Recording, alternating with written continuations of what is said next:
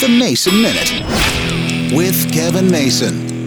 I saw a headline online the other day that made me stop because it was a term I'd never heard of before. It said young adults who embrace lying flatism also tend to see romantic relationships as unnecessary for happiness. And the words that really hit me were the lying flatism. I'd never heard it before, so of course I had to do the research. Lying flatism is a trending philosophy that's emerged in China, practiced by young adults who choose to live a minimalist lifestyle. They reject the pressures of society. Lying flatists refuse to participate in consumerist lifestyles such as pursuing high-paying jobs or pursuing material possessions, or even getting married or having children. Wow. I just can't even imagine that. In countries like the U.S., South Korea, Japan, China, Singapore, it's becoming more and more of a lifestyle choice. They're happy being by themselves. And researchers are studying this lying flatism to see if it's going to become something much bigger than what it is now. It's just something trendy right now, but it could be something that could change our world.